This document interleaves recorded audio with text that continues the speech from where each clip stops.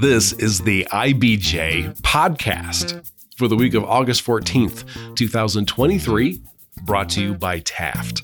I'm your host, Mason King. Welcome back to the podcast, everybody. When people say Taylor Swift's record-breaking Eras Tour could have a seismic impact on Indianapolis during its 3-night stay next year, that's not just a figure of speech. When Swift performed in July at Seattle's Lumen Field, the show generated seismic activity similar to that of a magnitude 2.3 earthquake, thanks to a combination of the sound system and the dancing and cheering of the fans. I can't speak specifically to a fear of seismic tremors, but Eric Neuburger of Lucas Oil Stadium says that he is most worried about the unknowns of hosting such a passionate fan base for a 3-hour sing and dance-a-thon celebrating Swift's nearly 20-year career. Now, there's no question whether the 3 shows will break the attendance record for concerts at Lucas Oil Stadium, which Taylor Swift herself set during her previous tour. Everything about this show is huge, starting with the complex stage and set pieces that require 90 semis to transport. When the shows take place in November 2024, Swift's local fan base will have waited more than a year and a half to see the music event of the decade, since Indianapolis wasn't on the list of cities for the tour's first pass through America. In this week's edition of the podcast, Eric Neuburger, the director of the stadium, fills us in on the negotiations that led to Lucas Oil landing the tour. To fully appreciate the relationship that brought Taylor to town, you'll have to go all the way back to 2008 and the first concert ever staged at the stadium. Looking ahead, Neuburger discusses the advanced work required to prepare for the shows, the questions that still need answers, and the staff of more than 2,000 people that will be required to stage and host each concert. Here's our conversation.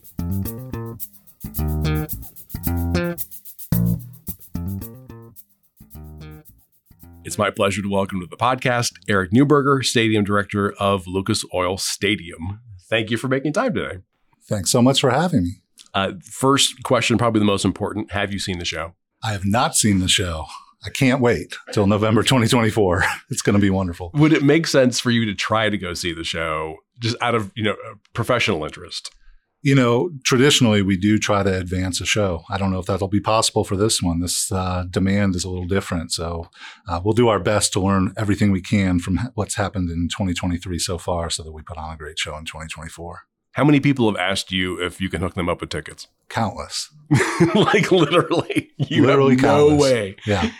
Your email e-box is filled with like, hey, Eric, what's up? It's come in waves a bit because a week ago today, the announcement was made. And so that ended up bringing in a flurry of interest. And then, of course, there was the verified fan registration and then the deadline for that. And then the communication that went out from Ticketmaster to those who were waitlisted or got codes. And then as the days go on here, we're going to have a few more big moments where I think people will be particularly interested. But do you have cousins and people you went to high school with who are like, hey, can you help with tickets? Yes. And the good thing is all the long lost cousins and friends and everything, I have pretty simple answers that this is not your typical show and that there's one way to get tickets. So in that way, it's been a blessing that there's been so much interest. Yeah. So the tour is scheduled to stop in Indianapolis November 1st, 2nd, and 3rd of next year. That's a good 15 months away. Is that going to be enough time to prepare? I think it will be. Traditionally for our biggest events at Lucas Oil Stadium, we're spending 1 to 2 years in earnest. And this is definitely in that category. So we will be learning everything we can about the tour and about the show and about the needs and work out all the details. So 15 months from now, there will be answers to all the questions and people will have a wonderful time.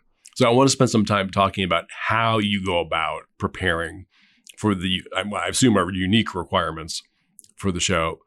Let me ask you first about anything that needs to happen, let's say between now and the end of the year. Are there any, assuming that you've got a timeline set up already of deadlines, is anything that needs to happen before December? Really, everything that needs to happen this year is making sure that this on sale and that the tickets get out smoothly. That's the key. All the logistics and the movement and the equipment and any modifications or anything that need to be done with Lucas Oil Stadium, that all happens as the show approaches. And most of the stuff comes in on trucks. When Taylor came in 2018, there were over 80 semi-trucks full of production and steel, and we fully expect there will be that amount coming this time. Yeah, I have some questions for you about that a little bit later on. I heard it's 90, according to Trucking Magazine, but we'll get to that in a sec. I know that the story of how Lucas Oil Stadium ended up with the Eras Tour has a lot to do with the venue's relationship with Messina Touring Company, which is the promoter of the Eras Tour. Can you give us some background on that relationship? Absolutely. The building is now 15 years old, and my predecessor, Mike Fox, and the previous booking manager, Brett Cole, really developed the relationship that we're helping to continue today. So I've been at the stadium for 7 years, and one of the first things that I did was try to make sure that we had relationships with the best promoters. And there's really 3 big ones that we work with, and Messina is definitely one of them. And I think this will be the 11th concert at Lucas Oil Stadium, and it'll be the 6th that Messina Touring Group has brought. And I think that's a testament to the relationship, trusting relationship that we know that we can expect good things from one another. Did I hear this right, that they were the promoters of the very first shows?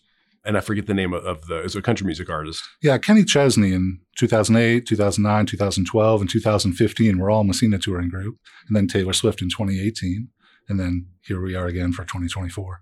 What is a good relationship like? I mean, what's the difference between like a business relationship and like, hey, we're close with these guys? I'd say that there's a constant dialogue throughout the year, quarterly, every few months, where we spend time just talking about things that might be coming, dates that might work. Our big challenges at Lucas Oil Stadium is really how successful we've been at booking the stadium. There's an announcement just the other day about Gen Con coming through 2030. There's many like that. So we are scheduling well out into the mid-2030s. So schedule is always one of the biggest challenges we work through. You said there are 11 concerts so far. I don't know why it seems like there have been more, but I mean, it must be a monumental undertaking. And also, I guess you really need to have a show big enough to fit in Lucas Oil Stadium to do it. Yeah, I think that's it. So there's a couple currents that we swim against when we're trying to find dates that work for shows. One is our own schedule, which I mentioned, and how difficult that is. Well, then there's the touring route. Like the tour is not going to bounce across large geographic areas of the country. There's some hub points, and then they're trying to fill in between. And so if those dates don't work out, there's really not other options. And then I think that the challenge really comes down to scheduling for the most part, and that's how it goes. Mm-hmm. Yeah, like you say, I mean, you have in some cases things that are scheduled 5 or 6 years in advance, where maybe with the concert tour is not quite so much, where maybe the lead time is 1 or 2 years, and so you really have to hope that there's something open. Yeah, traditionally our shortest turnaround was U2, where it was 4 or 5 months. And the Joshua Tree tour. That was back in 2017, or the anniversary. Yeah, that's right. And I think that probably our longest were concerts that were delayed because of the pandemic, like Guns N' Roses and Motley Crue and Def Leppard. So I think the sweet spot is the 1 to 2 years. And so there's obviously already a lot on our schedule. And then we have to make sure that we maintain great opportunities for the Colts to have their home field advantage as well. Oh, sure. Yeah, because you do have a pretty important tenant. Yeah, in the Colts. I think that the Taylor's fans were really disappointed that Indianapolis wasn't among the first stops, or the stops on the first leg of the tour, which in retrospect was just 20 cities. But it did include neighbors like Chicago, Cincinnati, and Detroit. Can you give us a sense of whether Indianapolis was among the possible candidates for that first leg of the tour, and then what happened? Yeah, so as I noted earlier, the communication's always ongoing. So we were talking about potential dates. There were times early in the conversations or in earlier years where it was going to be more of a traditional show where there'd be more than one city in a week. Well, for this show, that's not how that works. And it's really been more successful to do multiple shows in one city in a particular week. So that reduces the number of cities. This show is really a generational phenomenon. And there really are not acts that can do this many shows in one place in geographic areas, taking into account the proximity to other large music markets than this one. So this one was really unique. And the scheduling didn't work out for a date that could work in 2023. But I think relying on those relationships and the trust that we built, we were top of mind for 2024. And I think in the end, that's worked out pretty well for Indianapolis. Yeah. And she, as you probably know, I mean, she's played here regularly for the last 15 years. There was a period of time where, I mean, she was like clockwork every 1 or 2 years at Banger's Life. And then which tour was it? It was 2018? The Reputation Tour. Right. And that was at Lucas Oil.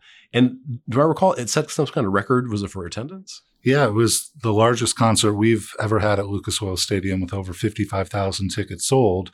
And that really hasn't been approached by anybody except for Luke Combs this previous year, where he set his own record for tickets sold, but not quite all the way to the building record. We fully expect that that Reputation tour from 2018 will be fourth after November 2024.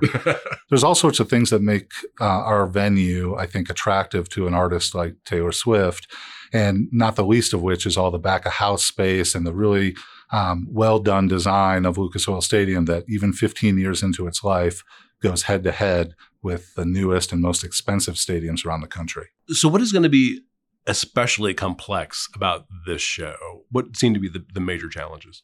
Well, to me, when you do a concert and you do a show like this, there's already anomalies because the stage is in a different place every time. Everybody brings their own stuff in production, and sight lines are different for different shows. So those challenges remain with this, but the number of people and the excitement of the fans, I think, are going to be a real challenge, a challenge we're up for.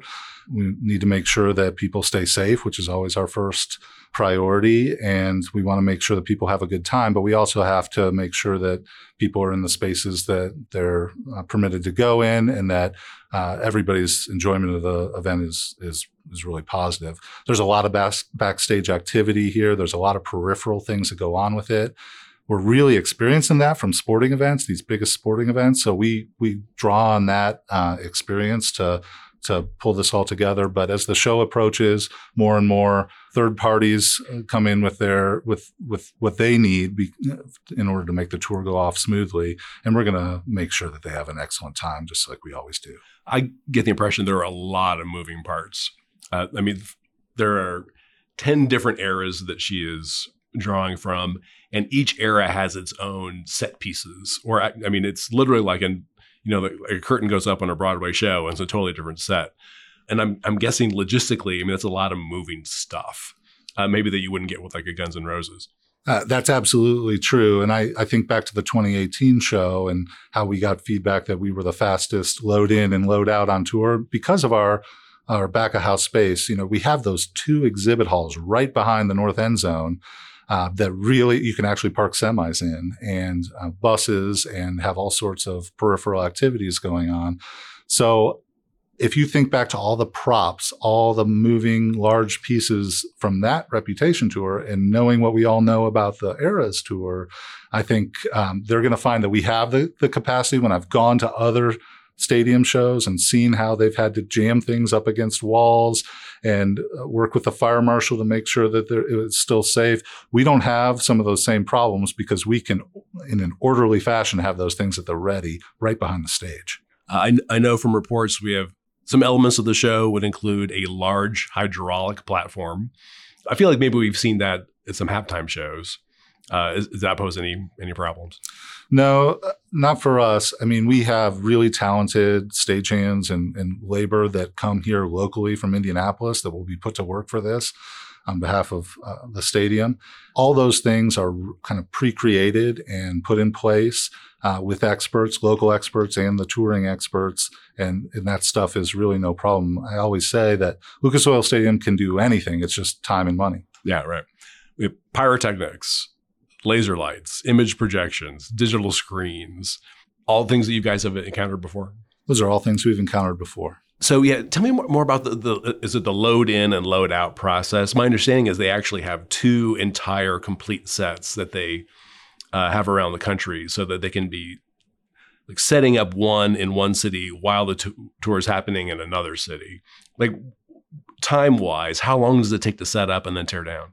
Well, again, it's really a function of how much labor, and this is local labor in this scenario, we put at it. But this is going to be 4 or 5 days to set up and a day or two to take down. So we will make sure that we have the right people doing the right things in order to fit that time frame. So this is where I'm totally fuzzy, is the stadium's role in staging the concert. What is the stadium responsible for? So we are responsible for providing the space and for coordinating all the resources.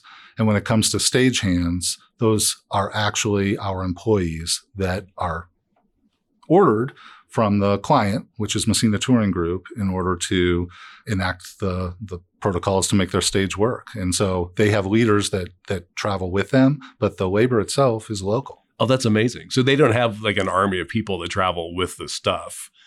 To an extent, you get a set of instructions and somebody to help you put it all together, but it's local labor that's doing it. Yeah, I'd say that 95% of the labor is local and the rest are their leadership within that specialty in order to make sure that everything is done according to the specifications. And as we said, it's 90 semi-trucks. I mean, 80 to 90. The number that I saw was 90. Where do the trucks go? Well, this one's a little unique. What will happen is the trucks will roll in through our south end zone and unload. They'll line all up at the same time, or in phases in this case, and they'll unload and roll out. And then at the same time, behind the stage, folks will be coming in through our other loading dock and setting up some of the softer parts of the show. So there's a lot of things happening at the same time. We work around the clock whenever we need to in order to get all that done. And it all comes together. It's pretty beautiful when it all happens. So Lucas Oil is providing most of the labor, is providing most of the space, also providing security, I assume. Yeah. So in addition to that stagehand labor and setup labor and all those things, we provide the food and beverage service. So for all the concession stands, we have 500 points of sale in the building, and we'll be fully ready to go, just like we would for the biggest events we've ever had. We'll also provide all the security, both ushers, ticket takers, armed security with the police officers. All of that comes through the venue, and that's what our role will be. So we have a client. We want to make them happy. We provide all the resources that they need, and things that we don't have, we help to connect them with. How many, I don't know if stagehands is the right term, but how many people are going to be required to set up? I can't give you a number on that right now, but what I would say is that there will be more than 2,000 people working on the event days. That gives you a little bit of a sense of how many people are in the building trying to make the guest experience and the client experience really positive. So about 2,000 people on a day of a concert is working on the production itself, or working concessions, or working security. All of the above. A staff of 2,000. That's amazing. Yeah. Now, is that unusual for a concert that size, or is that pretty typical? Not for this concert. I think, we're, of course, wanting to exceed expectations, but at this point in the tour, they also know what their expectations are, and they'll communicate those to us, and then we'll use our knowledge and experience with our building itself, their knowledge with the tour and what's happened at other places, and we'll put together a really good plan. So they are the client. So the revenue is coming to you. They are paying you to have all these elements to stage the concert. So obviously it's very complicated, but there's a transaction involving space, and ticket money always goes to the promoter. There's all sorts of components to it. It's not a very simple explanation, but I will say that we have a standard way that we do things, and there's rent involved, and there's different expenses and things like that get shared. Okay, let's take a quick break so we can hear from our sponsor. This is the IBJ podcast. Taft, today's modern law firm. With more than 800 attorneys in 8 primary Midwest markets and the District of Columbia, we provide solutions to the business issues facing middle market and emerging companies alike. We do this through a highly collaborative and inclusive team approach. Taft, the modern law firm. To learn more, visit taftlaw.com. All right, we're back with this week's edition of the IBJ podcast and my conversation with Eric Neuburger, Stadium Director of Lucas Oil Stadium, about the negotiations and preparations for Taylor Swift's 3 concerts in Indianapolis next year. So how many tickets will be sold for this show, or for each show? So to be determined exactly, but it's going to be more than the 55,000 that was the capacity the last time. Because of the stage position, it's not that we'll reach 70,000 like we do for a Final Four or anything like that, but it'll be somewhere in between, and we will absolutely make sure that every seat that's appropriate to have someone in is filled. I remember from the Joshua Tree anniversary tour, I think, was the floor open? For that show, the floor was completely open. It was standing. It was a large pit, and the roof was open that day, if you remember. But I mean, for Taylor, this show is going to be so stage specific. Is she can be taking up most of that floor area? Yeah. If you look at the other shows, you'll be able to see that there are seats, there are assigned seats, manifested seats there, and then those work around the stage elements. And the stage elements are big. I know that for Lucas Oil Stadium has sufficient internet service to handle a sold-out NFL game, which is significant. Is there a reason to believe that you will need to boost Wi-Fi capacity even more for a Taylor Swift show, just based on, the amount of social media excitement in and outside the stadium? Our infrastructure is very strong. It's just 3 years old, and we really went ahead of our time when we did that project a few years ago. But I will say we will analyze the floor itself, because if you think about a football game, there's not usually that many people on the floor. So we'll make sure that we have supplemented our system as best as possible to make sure that everybody has a great time. So it's possible to kind of put in a special order to who's the provider? Is it Verizon? Smart City is our internet provider in Lucas Oil Stadium, and then Verizon does have big capacity in our building for their customers. So you can let them know, look, we have a special event coming, and we may need more capacity. Absolutely. We'll look at where people are sitting and what we expect and make sure that what we're providing matches what the need is. I think this tour is known for attracting thousands of fans at each stop who are not ticketed. They're just hanging out. They just want to be a part of it and want to be nearby. Has the tour given you any information about how you prepare for those people and how many you might expect? No, but we do have our eye on that, and we do expect that that'll be a challenge that we have not had with other concerts that we've had at Lucas Oil Stadium. We will work with our partners in public safety around Indianapolis and neighboring properties to make sure that we have a plan for folks.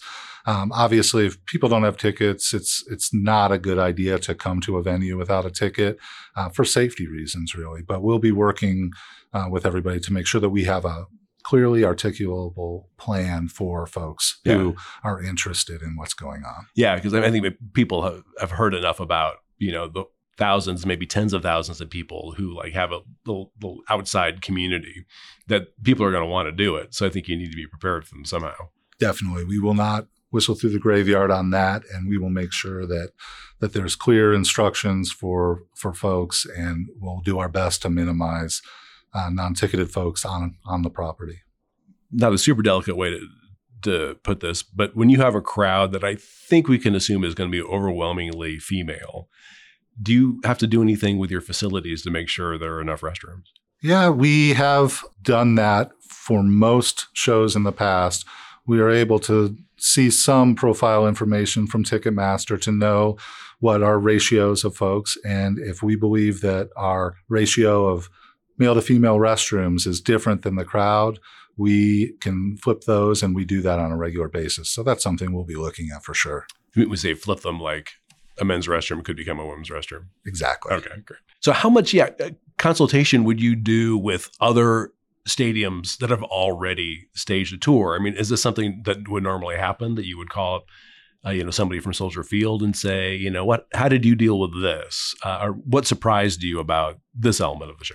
Yeah, and I think that's really the community of venue operators, especially in the NFL, that we do have those kind of relationships. And not only do I have relationships with my counterparts at other stadiums, but our food and beverage has other NFL stadiums. So they will actually know what they've experienced at other places. And they'll bring in some staff from those other sites to supplement for a show like this. And that goes throughout the whole building. So it could be our event managers who are really in charge of making sure that everything is coordinated properly. They're talking to their counterparts at the other stadiums that have had this show before. So we really do try to not be surprised. And that is the benefit of going later in this tour. Mm-hmm. And you mentioned concessions. Are you doing anything different with concessions than you would normally see at an NFL game? Or is this going to be, that part of it at least, be pretty typical? I think it's safe to say we're going to try to do some special things for it. We have not determined what those are going to be yet. But at the end of the day, most of our fans, we know what they like because of our history and the volume of events that we do. And we're going to try to provide the classics. And we'll probably try to do some fun things in there too. Stay tuned on that. Anecdotally, I've seen on social media after shows in different cities that the crowd tends to be like dazed and confused. It's a 3-hour show and it's 3 hours of dancing and screaming. And you have, a lot of people who have trouble finding their cars, and you have a lot of people, who have rides that need to get picked up.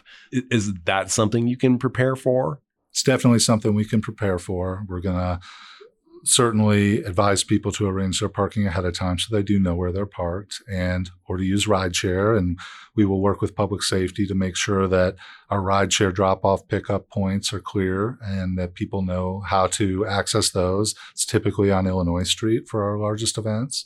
But we'll work through all those details over the coming months to make sure that that stuff's clear. But yeah, every logistical issue you can think of is something that we're going to face and we're going to try to anticipate. So a conversation like this is really good. You're giving me some ideas to take back to the team. I was going to say, is there one thing that you're a little bit nervous about? I think it's the excitement of the fans. It's a blessing and a curse when you have people who are very, very passionate. They do things they wouldn't normally do. And so we want people to really have a good time. We want everybody to have a good time who comes. So we will try to anticipate that, try to make it smooth from the point that they enter the building, which sets the stage for their whole experience, to when we're blowing out the building and people are trying to find their way to their car. So it's really a complete journey that we try to make sure that we can facilitate. I think early in the tour, Taylor had a few rough things to say to security personnel because they were maybe treating some of the fans a little bit rough. Is that something that gets communicated to you guys? Like, make sure your security people, are not overreacting to things, that they see. Yeah, it's really our responsibility that everybody is treating guests with respect and making sure we have a safe environment. That's a challenging job, as you can imagine, really difficult. But we spend a lot of time training folks and we spend a lot of time trying to make sure that expectations are clear. We'll have a lot of people working and we'll want to make sure that they all know the program. All right. Whew. Well, we have 50 months. So does something like this end up being like a calling card for a venue that you can say in the future to other promoters, well, we did stage the Eras Tour? Does it help the stadium to have that on its resume? Absolutely. I think we have a lot of other examples to point to, like the Super Bowl and the Final Four. I would put Taylor Swift 3 shows in November 2024 in that same category. It shows that we are versatile, that we can provide what the client really wants and needs, that we're not stuck into doing one particular type of event, whether it's just football games or just concerts. We are multi-purpose, trying to develop economic impact for central Indiana, trying to bring tourism to Indianapolis. We're really proud of that. And I think this show will demonstrate to anybody who thinks that there are certain areas that we're not as strong in. This will really demonstrate that strength. I'm glad you brought up Final Four. So there you have an event. It's basically a 3-day event. You have the games on Saturday and then the final game on Monday. So it's a 72-hour period of time. Where do you think, from what you know right now, how complex is doing the Taylor Swift show compared to a Final Four? One thing that's different for a Final Four is we have that center court. Final Four is right at the 50-yard line on that Colts helmet. And so we have to bring in over 20,000 additional seats. It's a whole new seating structure that comes from Alabama into our building for that. So it takes 2 or 3 weeks to set up. And there are just a lot of interested parties when you have the NCAA, you have the teams, you have the sponsors, you have the community, you have the local organizing committee. So there are complexities to a mega sporting event that aren't in play for this. But that's not to say that one's harder or easier. They're just different. And I think there are learnings that we have from our major sporting events that we've had that we're going to use with Taylor Swift's Eras Tour. And there are things that we're going to learn from Taylor Swift's Eras Tour that we're going to use for future huge sporting events for Indianapolis. All right. Well, I guarantee you we'll check in here before next November. But thank you for this preview. I really appreciate it. It's been a lot of fun, Mason. Thank you very much. My thanks again to Eric Neuburger. In the latest issue of IBJ, Dave Lindquist takes an even deeper dive into Taylor Swift's 3-night stay in Indianapolis, as well as how Central Indiana's concert ecosystem positions itself for mega tours. And before you get on with the rest of your week, there are a few other stories in the latest edition of IBJ I want to draw to your attention. First up, a month after bar and restaurant owners in Broad Ripple moved their weekend closing times up to 1 a.m., they say they've seen a significant reduction in violence in the village. Taylor Wooten examines the effectiveness of the curfew and other measures that business owners and police tried in the wake of a triple homicide. Also in this week's issue, Daniel Bradley has the latest on the plan from Conner Prairie to expand west across the White River and into Carmel. And Peter Blanchard profiles GOP gubernatorial candidate Eric Doden, who has little name recognition for someone seeking such a high office. And again, you can find these stories in the latest print edition of IBJ or online at IBJ.com. I will say it is easier to access all of the latest local news about business and politics and all of IBJ's data on Central Indiana's business community and economy if you're a subscriber. And you might not know that we have wrapped all of IBJ's content together with all of the stories, columns, and podcasts from our sister publication, Inside Indiana Business. And that works out to about $3 per week for actionable information about every notable business development across the state. You won't find Indiana's story told with this kind of breadth and depth anywhere else. Just go to IBJ.com and click on the subscribe button. And thanks again for making time this week for the IBJ podcast. I'm Mason King. Hang in there, everybody. We'll be back again next week.